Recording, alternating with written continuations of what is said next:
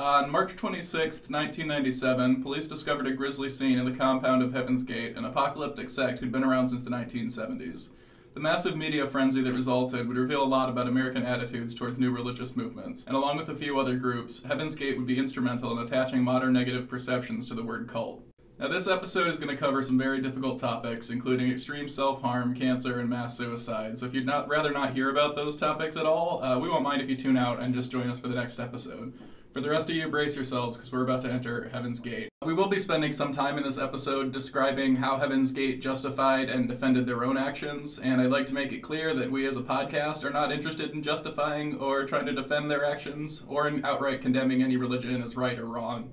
And it's going to be a really tricky line to walk, and we're still new at this, so if you've got issues with how we're covering this story, please let us know politely and we'll try and address them. Our goal here is to talk about the history and to take a careful look at how this group saw themselves, how they understood and viewed the world, and how the world viewed them. I'm Patrick Reynolds. And I'm Michael Albany, and you're listening to Sex Ed. That's SECTS Ed. So Heaven's Gate emerged from a number of different sources and religious traditions, and it took a long time to fully coalesce into the state that they were in 1997. One thing that's often missed in the casual discussion of Heaven's Gate is the fact that they were, and always considered themselves to be, Christians.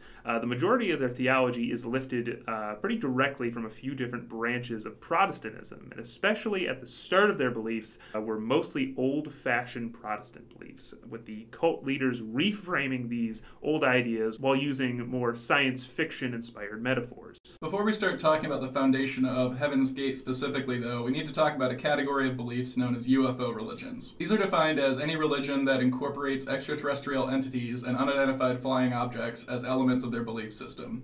In the late 1940s and into the 50s, as hopes and fears about new technology pervaded American society and the popularity of sci-fi as a genre exploded in film and television, the pseudoscience of UFOlogy took off in tandem. Reports of UFO encounters and alien abductions started skyrocketing, and there was definitely a lot of back and forth as these UFO encounters often sounded a lot like the plot of the latest sci-fi films that were out, and then sci-fi films started incorporating these alien abduction stories. Pretty soon into the 50s, you start getting religious groups in the US and in Great Britain who take this new cultural obsession with UFOs and alien visitors and recontextualize existing religious beliefs to fit into these new sci-fi inspired views of the heavens.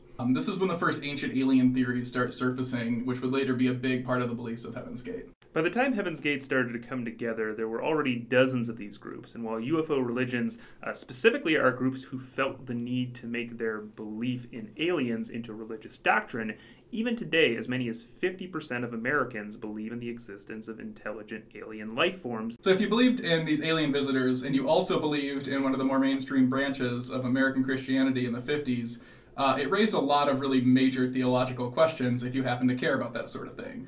Do aliens have souls? Did God create them, or did something else? If aliens are real and they're interfering with the earth, and the Bible is also true, why did the Bible never mention this at all? And then the people start coming to the conclusions of maybe it did, and maybe all these things in the Bible that come down from the heavens, angels and such, are in fact aliens, and they can sort of mesh the two beliefs that way. But for the most part, the vast majority of Christians in the US in the 50s who believed in UFOs didn't really think about the contradiction or worry about it, even though especially more fundamentalist churches started coming out and saying, absolutely not, you cannot believe in our beliefs and also believe in aliens. But a lot of people who believed in both just kind of shrugged and went, and believed in both anyway, which is something I'm always fascinated in with folk beliefs, which I'll talk a lot more in detail about if we ever cover spiritualism.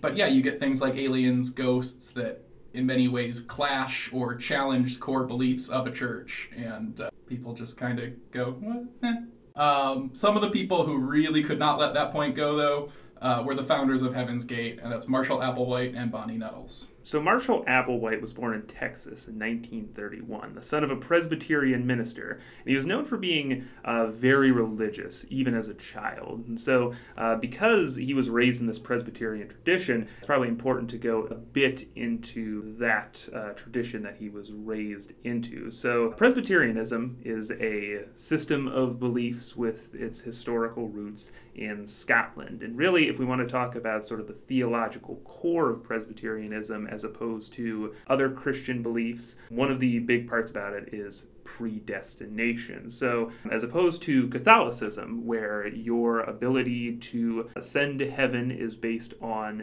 your faith in God and doing good works defined as sacraments. In Presbyterianism and other Protestant faiths, that good works component really isn't a predominant factor. The faith is the important part because God has supposedly predestined you to whatever afterlife that you will eventually reach, whether you go to heaven or to hell. And so it's really upon the grace of God that your eventual fate is determined. There's also the authority of scriptures, as far as I've read, is a big deal. That authority doesn't come from the top down, the hierarchy of the church and the priests, as in Catholicism especially, but it's your interpretation of the scriptures that's more important, right? Yeah, even in modern American Presbyterian churches, one of the ways you sort of see that sort of centrality of the scriptures manifested is in sort of this decentralization of church authority. Again, comparing it to the Catholic Church, where you have an established hierarchy of the Pope and then cardinals and archbishops and bishops going all the way on down to priests. It's very established, very ingrained there, whereas for a Presbyterian church, that might not even be the case. You can have basically a Presbyterian church where the pastor of that particular parish is able to exercise a degree of authority that really can sometimes even go against the sort of higher-ups in the church hierarchy. All of those factors carry over very heavily into Heaven's Gate. They keep a lot of the same beliefs that Marshall Applewhite grew up with, but just sort of twist the way that they describe them. The authority of the scriptures is still a huge deal for Heaven's Gate, and it's Applewhite and Nettles eventually. It's their interpretation of the scripture that gives them their authority. They're able to point to it and say, I'm this person, or I'm this person in the Bible, and I'm fulfilling this prophecy. But it's all very, very biblically inspired, and that's sort of the core. And then also, huge deal for Heaven's Gate is going to be predestination and the concept of the elect, where the people who are going to hell in their vision, although they eventually move away from having a hell, the people who are not chosen for heaven, essentially, in their view, are already doomed. There's the elite, there's the chosen few who will get to accompany them. And what their kingdom of heaven is very different, but the core belief in predestination and the elect is maintained into Heaven's Gate. It's very interesting how the belief in predestination really colors the actions and activities of various Protestant groups, Presbyterians included, while they're on earth, because you think about predestination, one of the things you think is, well, if my ultimate destiny, whether going to heaven or going to hell, is already predetermined, what sort of motivation do I have to then be a good person here on earth? And really the motivation that you have is by demonstrating an outward sense of piety that kind of signals to other people in your community that you are amongst the elect. So where this sort of comes into play is in the development of Protestant work ethic. So this idea that if you are a hard worker on earth, that's a sign that, okay, you have this sort of sense within you that maybe you are imbued with the grace of God and there's good things ahead in your future. The reason we're talking all this Presbyterian theology is because Marshall Applewhite actually, when he grew up, went on to study theology in hopes of becoming a Presbyterian minister before switching his major and studying musical theater instead. He got his master's degree from the University of Colorado, married a woman named Ann Pierce, and had 2 kids, and spent a few years trying to make it as a musician before eventually he became a music teacher at University of Alabama. In 1965, he was discovered having an affair with one of his male students, so he lost his job, his wife left him, and he relocated to Texas for another music teaching job at the University of St. Thomas. And for a while there in Texas, he was openly gay, and at other times he claimed to be bisexual. But his homosexuality and his deeply held religious beliefs continued to cause him a lot of anxiety. By 1971, following the death of his father, he was in a very dark place. He was having mental health problems. He resigned from his job, and he was in massive debt. Now, understandably, the sources get hazy around this point, but somewhere around 1971, these are the darkest days of Applewhite's mental health problems, he met his soulmate, the co-founder of Heaven's Gate, a psychiatric nurse named Bonnie Nettles.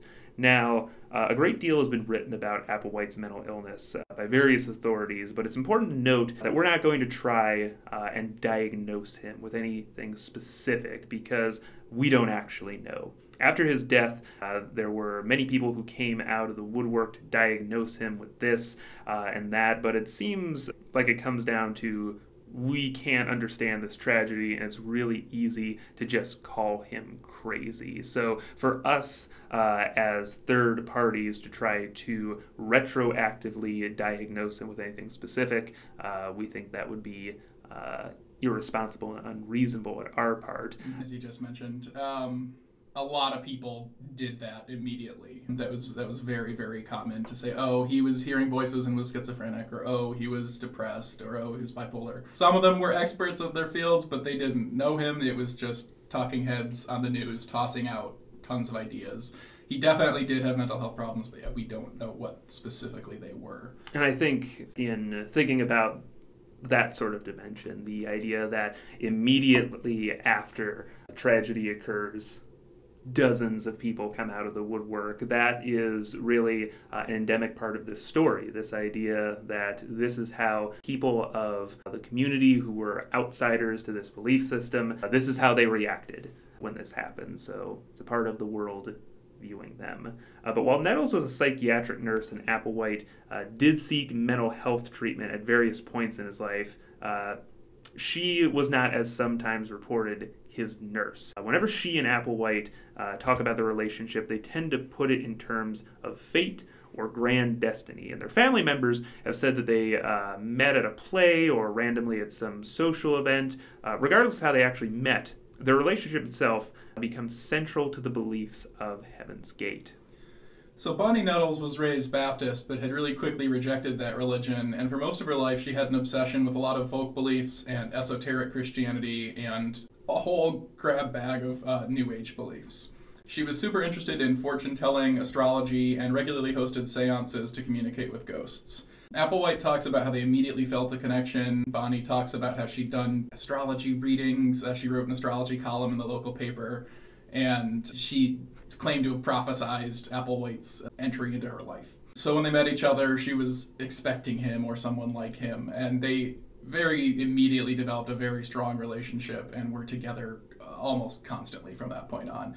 And it was really, the relationship was based on their shared theological obsessions and a lot of just research they were doing together. Now, Bonnie was married with 2 children when she met Applewhite, but her marriage would fall apart due to how much time she was spending with him and the fact that she was starting to believe she was in contact with the departed spirit of a medieval monk named Brother Francis. Once her marriage was over, she and Applewhite opened a bookstore together, and they essentially went full-time delving very deeply into theological conversations. And at this point, Bonnie's beliefs in astrology and spirits and a slew of other New Age practices combined with Applewhite's Presbyterian theology. Bonnie was particularly interested in prophecy and the Book of Revelations, and she and Applewhite spent a lot of time reading science fiction books by Arthur C. Clarke and Robert Heinlein, and at the same time reading through the King James Bible, weaving the story of their own lives and relationships into the context of biblical prophecies that they came to think they were fulfilling. So they were slowly building up this elaborate mythology around themselves as God's elect, and specifically as God's messengers from the Book of Revelations. And they began to start publicly hinting to others about their status as divine messengers. And by the mid-1970s, they were just going into churches and proclaiming their own revelations, and this won them literally 0 converts. Around this time, they started changing their names. They stopped being Marshall and Bonnie and became Bo and Peep. And then they started to go by Guinea and Pig as they started declaring themselves these holy test subjects.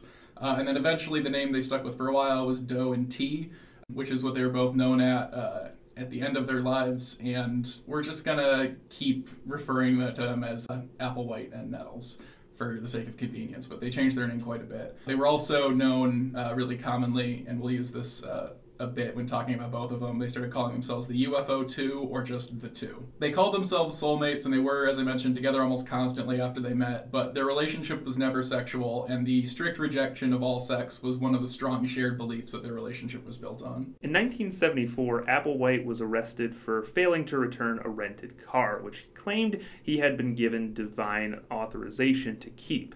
The courts did not agree, and he was sentenced to 6 months in jail. And when he came out of jail, the theology of Heaven's Gate was finally solidified. It was at this point that the pair abandoned many of the contradictory New Age beliefs that Bonnie had brought in, and they settled definitively upon their very sci-fi and extraterrestrial-themed interpretation of the King James Bible. Central to their new interpretation, they claimed that Jesus had been a representative of an alien race, and that his real message was obscured by metaphor that made it inaccessible to everyone but the chosen few. In their view, they and the chosen few who were capable of believing this message were also aliens and justified solely by faith in Jesus, just as in traditional Presbyterianism. This belief would allow them to discard their human existence and join the kingdom of heaven, which they claimed was a metaphor for a very real spaceship. From the mid-1970s on, they would remain almost reversed fundamentalists. Instead of believing that everything in the Bible was literally true, they said almost nothing in the Bible was literally true, but was in fact a long allegory full of scientific instructions on how to physically ascend to heaven, which was a real place. They also were an apocalyptic sect, believing that the apocalypse from the book of Revelations was soon to occur, and that after the UFOs took them to heaven in the sci-fi themed version of the rapture, the earth would be, in their language, recycled. While Bonnie and Marshall changed their names quite a lot, they changed the name of their organization a number of times too. So again, we're calling them Heaven's Gate, but they didn't settle on that name for a while, and they went through a lot of name changes before that. But the first name that their group they formed went by is very revealing about their beliefs. It was originally called the Anonymous Sexaholic Celibate Church, which reflects one of their absolute obsessions, particularly one that had long dominated Applewhite's life. He viewed all sexuality as a sin, which distracted people from heavenly goals, and would later infamously take that line of thought to the most extreme possible conclusion. After the cult eventually starts getting its first members beyond just the two, they would start going by names like the Total Overcomers, Human Individual Metamorphosis, they went by for a long time, but most commonly they would just call themselves the Class. And in their last days, they would also go by a very darkly humorous Star Trek reference, the Away Team. And that's one thing that's often missed in coverage of this group that really gets overshadowed by all the tragedy and absurdity, is that they did have a little bit of a sense of humor about themselves. They took this very, very seriously, as you might expect, but they would joke around amongst themselves, particularly with some of the Star Trek references. They spent a lot of time together, and there were just inside jokes that got built up and repeated too often into weird sort of jargon that just confused outsiders, and especially once the media picks that up later, it just sounds really, really absurd, and most of the people reporting on this didn't really dig into it much. But as sad and strange as this story gets, I think it's really important to recognize that the people in this group weren't just brainwashed automatons, as they're sometimes described as. They had their favorite TV shows, they all loved playing Clue, and they did have stupid jokes with their friends that they repeated way too often, just as many of us do. Applewhite in particular was a huge Star Trek fan, and by the 1980s he was using terminology lifted directly from the TV show in order to help get across some of his religious messages. The Trekkie phenomenon was taking off around the same time as Heaven's Gate was coming together, and eventually his connection would prove critical to gaining the group some of their converts. While Bonnie and Marshall, known around this time as the UFO 2, had already come up with their belief system, it was a short step for them to go from using Star Trek references as metaphors and jokes to claiming that Star Trek was literally true. Though, of course, most Trekkies had nothing to do with them, the message that was being preached finally found a receptive audience, started in the 1980s in Star Trek conventions, while cosplay, sci-fi conventions, and nerd and geek culture today have exploded to the point of being considered mainstream interests in a number of regards. In the 1970s, the old stereotypes of the antisocial nerd were a bit closer to reality, in the sense that you really didn't have representation of these interests in mainstream in the forms of blockbuster Hollywood movies, costumes every Halloween, things like that. If you were into interests of like science fiction television shows, hard sci-fi novels, things like that, there was a social stigma essentially. Yeah, it wasn't. It's different than it was today. Definitely, we need to keep that in mind. That these are people who are being ostracized for their interests already, and they're people who are really interested in digging deeper into these complicated Star Trek mythologies, in putting themselves, as where fan fiction starts being written, really putting themselves into the story. It was a big thing in the Trekkie fandom, as was the social isolation and stigma that went with it. And this was a thread that Heaven's Gate managed to really tap into, with a very small handful of people. But you can sort of see where the connections are there. Yeah, because in the context of this sort of social environment, T and Doe come along with their message that this fantastic sci-fi world is real. And if you join them, then you're one of the elect. So they offered people a community that accepted them for all of their strangeness and eccentricities. They told them, yes, you are special, you are smart, you feel like you don't fit in with society because you're better than them. They're all just humans, but you're an alien. You don't belong here, but you can leave this place. That kind of message resonated to various degrees with a lot of people who felt like outsiders. But through Heaven's Gate, those that felt that most strongly already were brought together, where they pushed each other towards the more extreme conclusion of that line of thought. They also attended a lot of sex addict recovery meetings, offering desperate people a way to suppress their urges. Given what ends up happening later, there are quite a number of parallels in the media drawn to Jonestown and other cults, and there's a lot of talk about brainwashing. But we think it's a bit more subtle than that. Applewhite repeatedly talks about how members were, quote, free to leave at any time. And his recruitment videos, where he spells out the beliefs of the cult, he mentions this several times, that he's aware of how bizarre it all sounds. Rather than attempting to convert the world, he stuck with his long-established view that his teachings were only for an exclusive elite, and the outlandish and bizarre nature of the claims were deliberately designed to weed out any who were not truly serious about their faith. Yeah, once the American public at large becomes familiar with Heaven's Gate, the immediate reaction is to dismiss them as insane and to mock their beliefs mercilessly. But this is a really interesting aspect of the story to me, since there's a strong us versus them mindset on both sides of that fence. After the tragedy eventually happens, the message that most of America really takes to heart is this could never happen to normal people. And oddly enough, this could never happen to normal people is exactly Heaven's Gate's recruiting line and what they told themselves.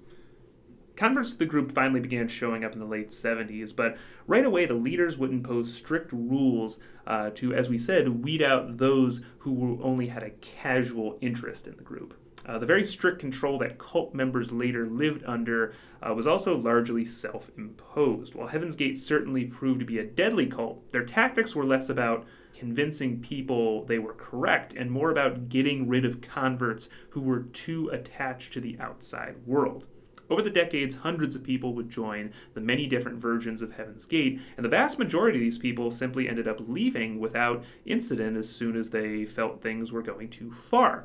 While this kept their numbers small, it also helped speed the group toward the extreme views and actions that would later make them infamous. Here's a quote from one of the most famous researchers on Heaven's Gate, Robert Bulk. While undercover researching their practices in 1975, he noted, quote, "The group's method of recruiting maximized the importance of belief as a reason for joining, while minimizing the importance of social bonds. Certainly nobody joined Heaven's Gate because they had made friends with members. There simply wasn't time for that. Rather, they joined because the belief system clicked. For some, it was eminently logical. For others, it just felt right." End quote. Heaven's Gate demanded total abstinence from sex, from smoking marijuana, from staying in touch with old family members. And the two leaders really practice what they preach, which sets them apart from other infamous cult leaders like Jim Jones, who would impose a number of views upon those they converted while simultaneously breaking them in every instance that they got. While these leaders were absolutely fanatical and deeply troubled people in a number of regards, they were not hypocrites. Their lifestyle evolved into one where all members of the cult lived together. They ate at the same time, they prayed at the same time, they went to work at the same time and watched TV and played board games at the same time. Most people in the class seem to regard Applewhite and Nettles like a combination of teachers and parents. The group lived out in the desert for a while before eventually moving through a whole series of rented houses in a bunch of different places in Texas throughout the 1980s. New members gave up their material possessions to join, deepening the feeling that there was nowhere else to go outside the cult. And these are, again, the serious members. And as we mentioned, a lot of people were joining with a casual interest and then leaving really quickly. Throughout the 1970s and 80s, since they were preaching about a physical heaven, Applewhite and Nettles said that a physical body was needed in order to ascend to their heavenly reward. In 1987, though, Nettles somewhat unexpectedly died of liver cancer. I say somewhat unexpectedly because when the doctors told her she had cancer, she initially refused to believe that it was possible. So she and Applewhite thought that they would be together forever and that they would both die together and be taken up to space, and that this would signal the start of the apocalypse, as described in the Book of Revelations. So she underwent no treatment whatsoever for her cancer, and after a long and painful illness, she died in 1987. Applewhite was utterly shocked at her death. He considered her his teacher and best friend and soulmate. The elaborate myth that they had built up around themselves at this point was basically shattered. He was pretty devastated and continued preaching and running the cult on his own, but his response was to alter the beliefs of his cult significantly, and he would never really be the same again. After the death of Nettles, he began to say that a body was no longer necessary to reach the kingdom of heaven, and he began to preach ominously about how the body and its sinful urges would not only be overcome, but actively discarded. Now, for those of our listeners who are more sensitive to the disturbing elements of Heaven's Gate that you're no doubt at least partially aware of, we're going to start delving into them now, so this is your opportunity to tune out and join us for our next episode, but we will be delving in full because doing so, we feel, is the historically responsible thing to do. So it's hard to pin down exactly when it happened, but sometime after Bonnie's death, while Applewhite was still reeling emotionally and trying to restructure his whole worldview without her, a few cult members came to him for guidance. And they were having difficulty controlling their sexual urges, but they didn't want to leave, so they found a solution that they felt was biblically justified. The few who had discussed it amongst themselves wanted to use the cult's resources to pay for castrations down in Mexico. Applewhite was reportedly very against the idea at first, because he was terrified that the families of these men would find out and claim that he had forced them into it. And at this point, he was also very, very paranoid about the government coming to get them, because there was already, with Jonestown and all this anti-cult sentiment across the country, very, very paranoid that they were being targeted by the government, and he didn't want to give them excuses to crack down on them.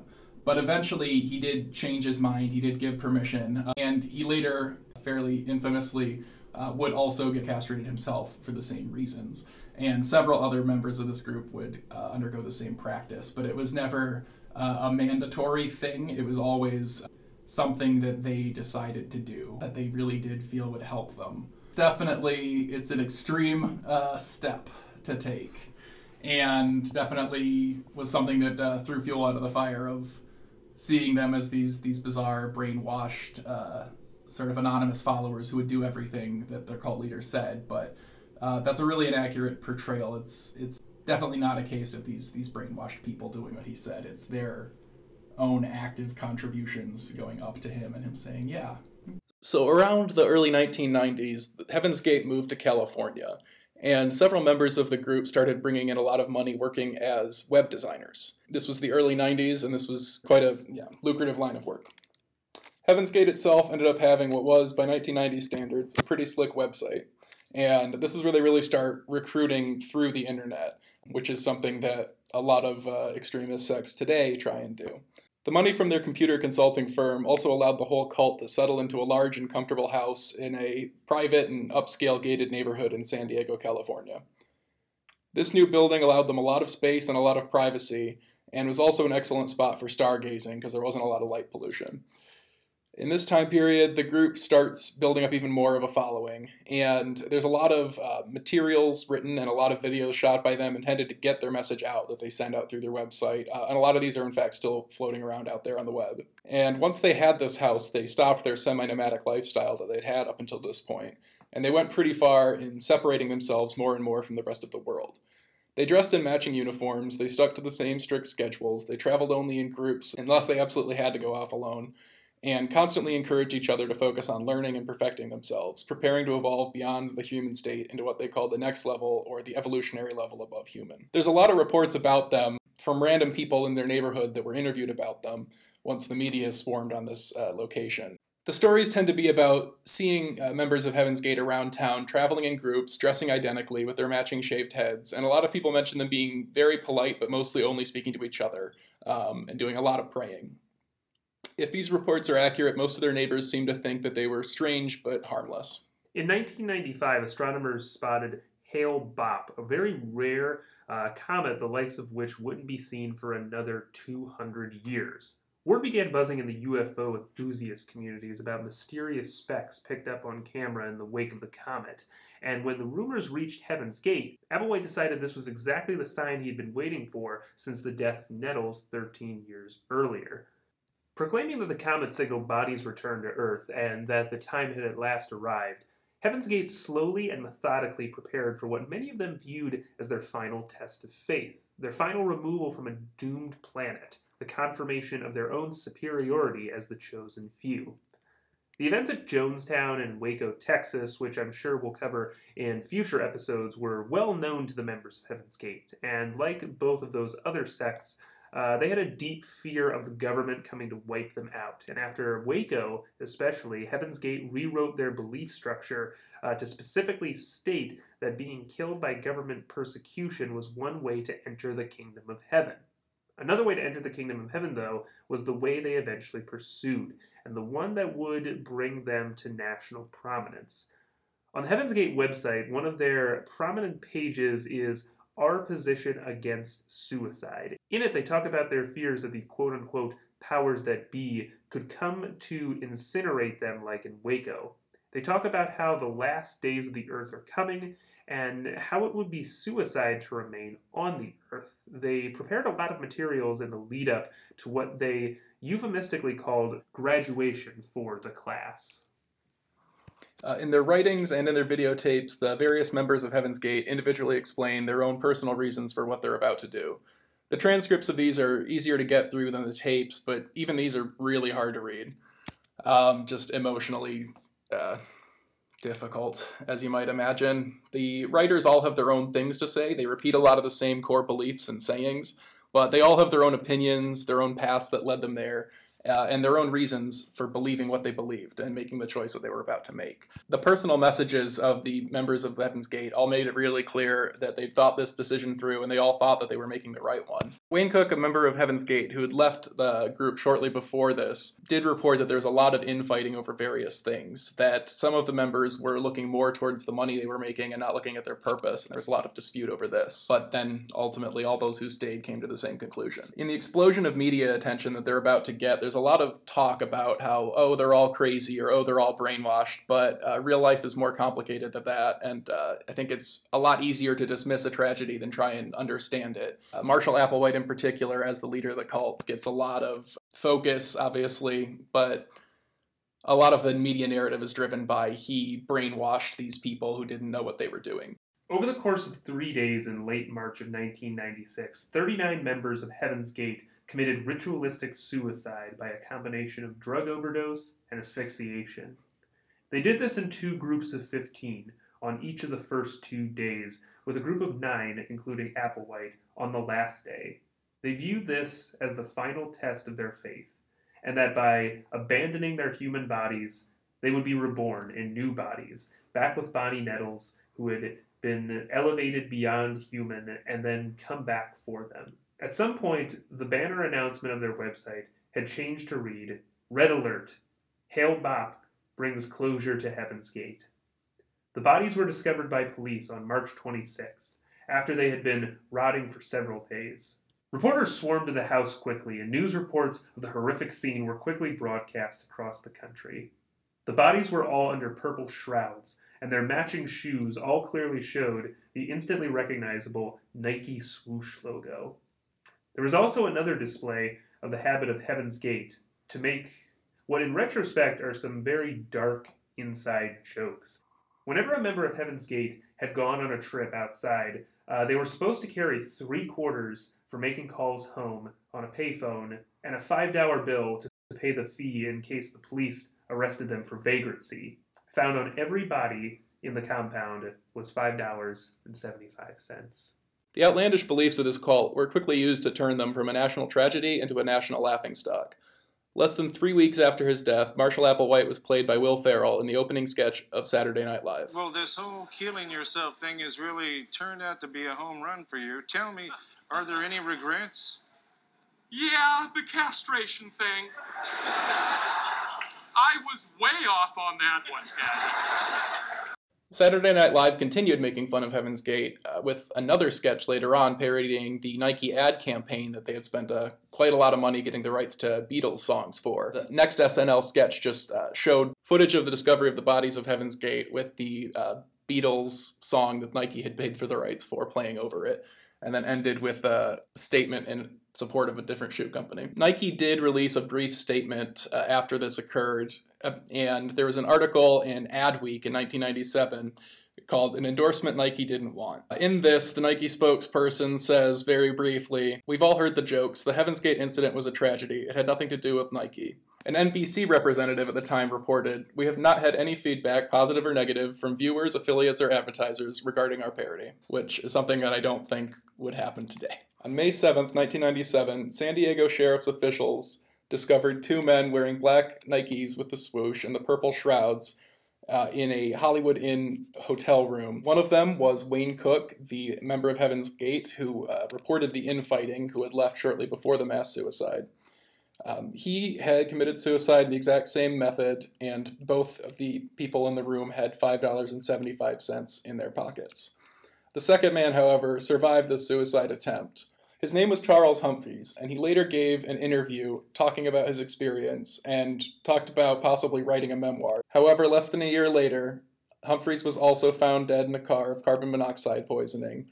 He was wearing, again, a purple shroud, had in his pocket $5.75, and wore the armband saying Heaven's Gate away team. As we noted, Heaven's Gate went far out of their way to emphasize their separateness from humanity, which to them was a point of pride. Still, the speed with which mainstream society went from mourning to mocking them strikes us as somewhat unseemly. Stories about Heaven's Gate shifted from reporting on the tragedy to holding their most outlandish beliefs and terrifying self-inflicted sufferings up for general ridicule. They became one more cautionary tale about evil cults lumped in with Jonestown and the Manson family, but this one was the scary cults that it was okay to laugh at. Their complicated mythology and beliefs were reduced down to sound bites, then to punchlines. Today, interest in Heaven's Gate is fairly low, and those who remember them tend not to remember much beyond the aliens, the comet, the Nike shoes, and the mass suicide. Their website, nevertheless, has stayed up, still bearing their final update from 1997. Hale Bopp brings closure to Heaven's Gate. It can be seen at www.heavensgate.com. Thank you for joining us on another episode of Sex Ed. To keep informed about all our future episodes, be sure to follow us on Facebook and Twitter at SexEd with the CTS. You can also subscribe to us on iTunes, and don't forget to leave us a rating. We love to hear your feedback. And be sure to also tell a friend, because word of mouth is the quickest way that our podcast can grow. If you have questions, comments, suggestions for future episodes, you can reach us also by email at sexed@gmail.com. This episode of Sex Ed was researched, written, produced, and presented by Michael Albany and Patrick Reynolds, and was edited by Patrick Reynolds. Sex Ed is created under a Creative Commons Attribution, Non-Commercial, No Derivatives license. It was recorded at LEADER, the Lab for the Education and Advancement in Digital Research at Michigan State University. The views and opinions expressed in this podcast do not necessarily represent those of Michigan State University or any of its affiliates.